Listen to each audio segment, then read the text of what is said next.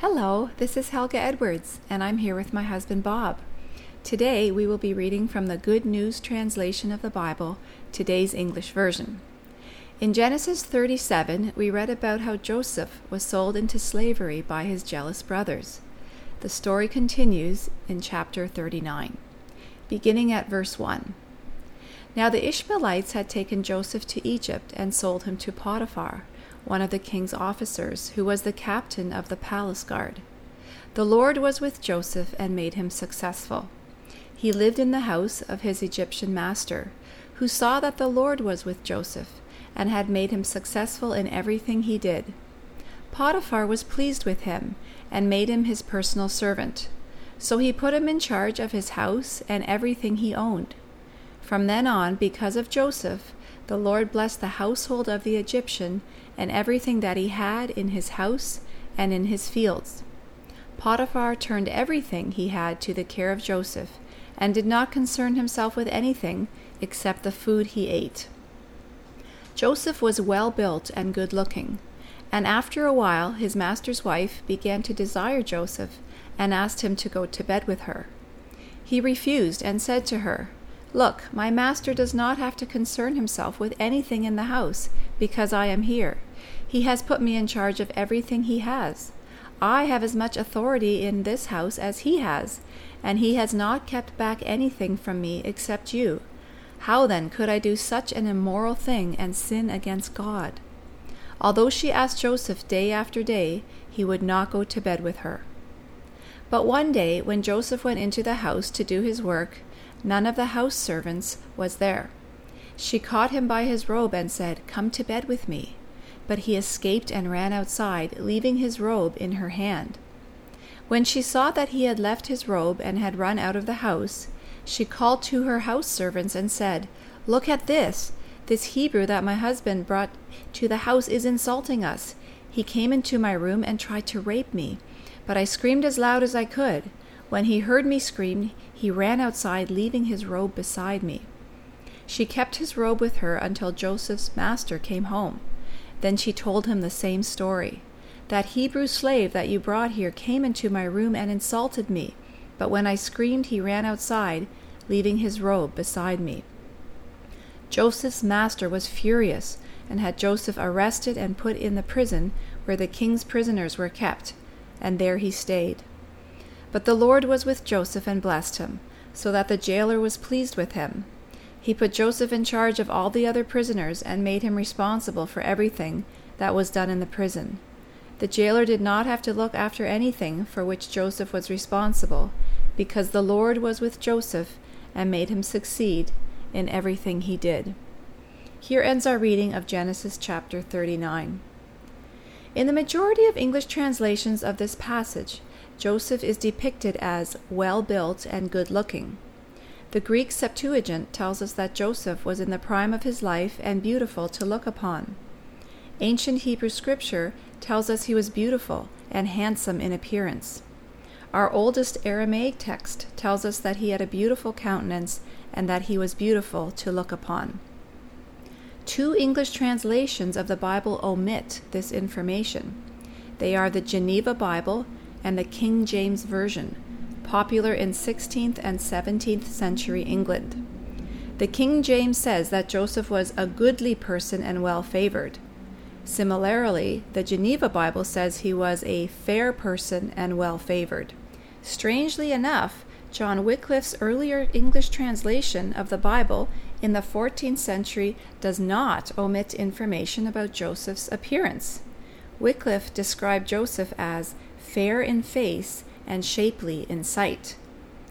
The Geneva Bible and the King James Version stand out as making a change to the text of Genesis chapter 39, verse 6.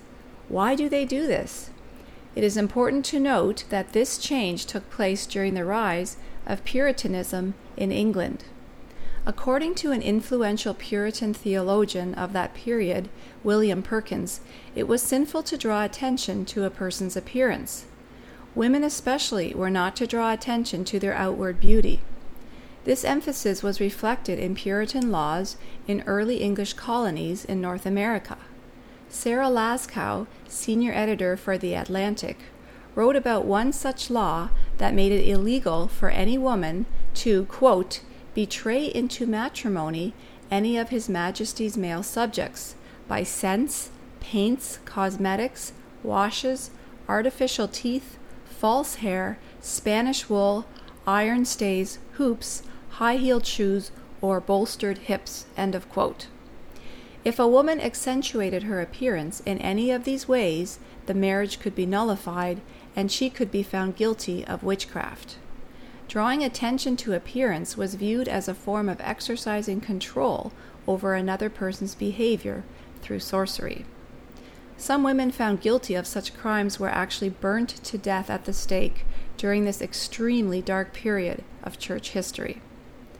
And so, the two most prominent English translations of the Bible during this period omit any information about Joseph's appearance. Though this way of thinking was certainly prevalent in the 16th and 17th centuries, both in England and North America, it certainly did not have its origins at that time. It is also important to point out that this manner of thinking did not have its origins in the church or the Bible. It was brought into church theology from a human philosophy called Neoplatonism. Neoplatonism took a dim view of the body, the emotions, and women. One influential theologian who admitted using Neoplatonism as an interpretive guide to the Bible was renowned 4th century Roman bishop St. Augustine. Augustine admitted in his books called Confessions that he struggled with controlling his sexual behavior.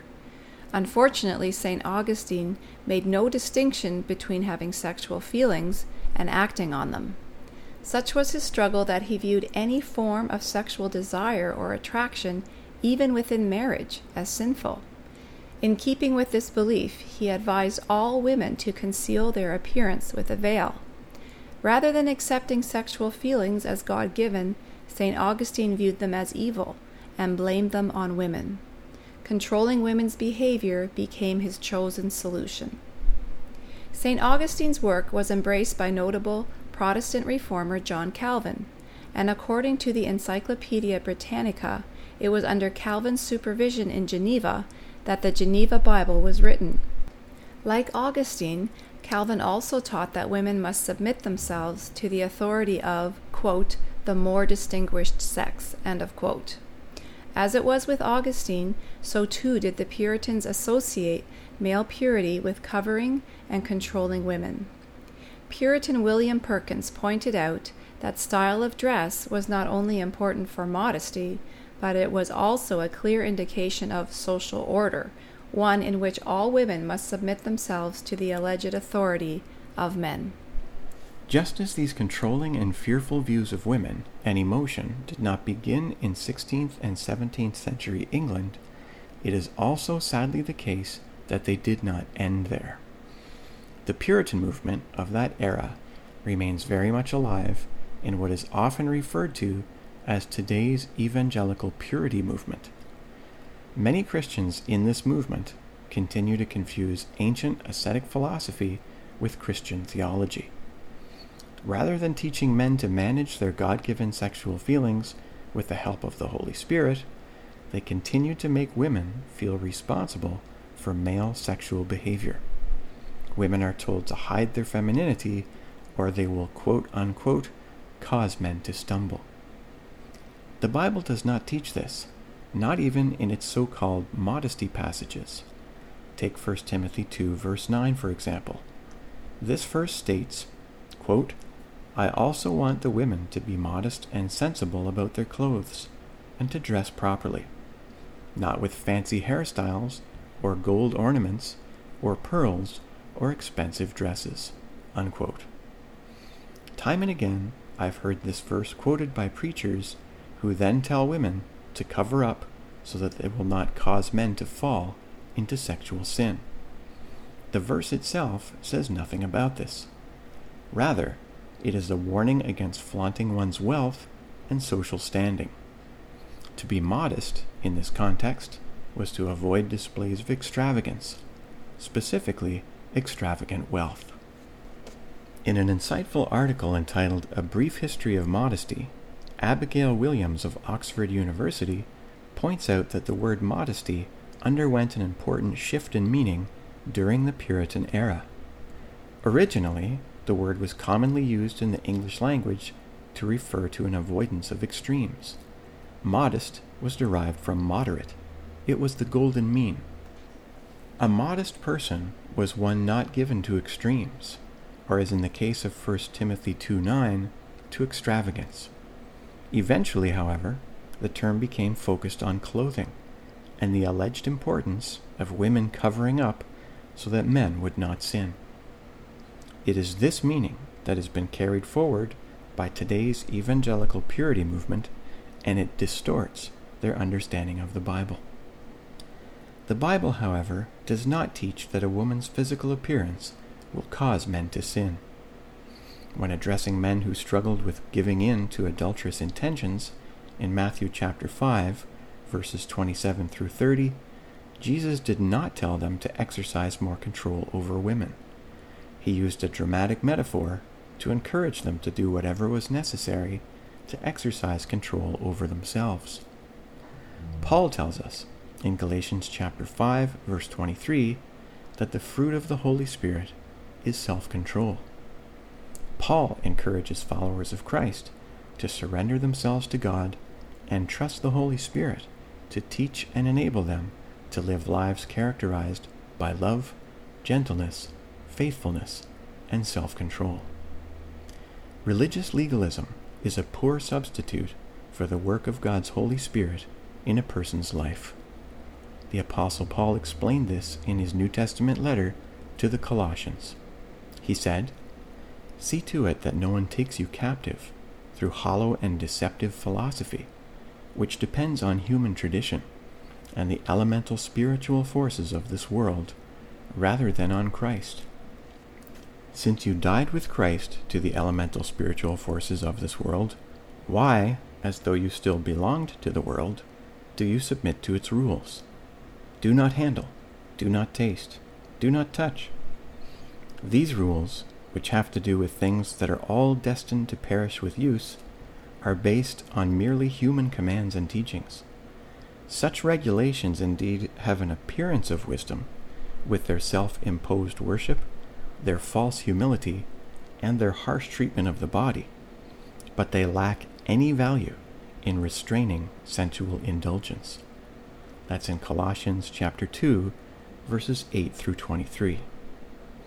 Fear of emotion and the legalistic control of women. This is not the gospel message of Jesus Christ. It is a human tradition based on a fallen philosophy that the church must no longer confuse with the will of God. The author of Genesis chapter 39 did not sin by mentioning Joseph's appearance, nor did he cause readers to have sinful thoughts. Joseph's appearance did not cause Potiphar's wife to make her sinful choices. Neither is a woman's appearance ever responsible for the sexual behavior of men.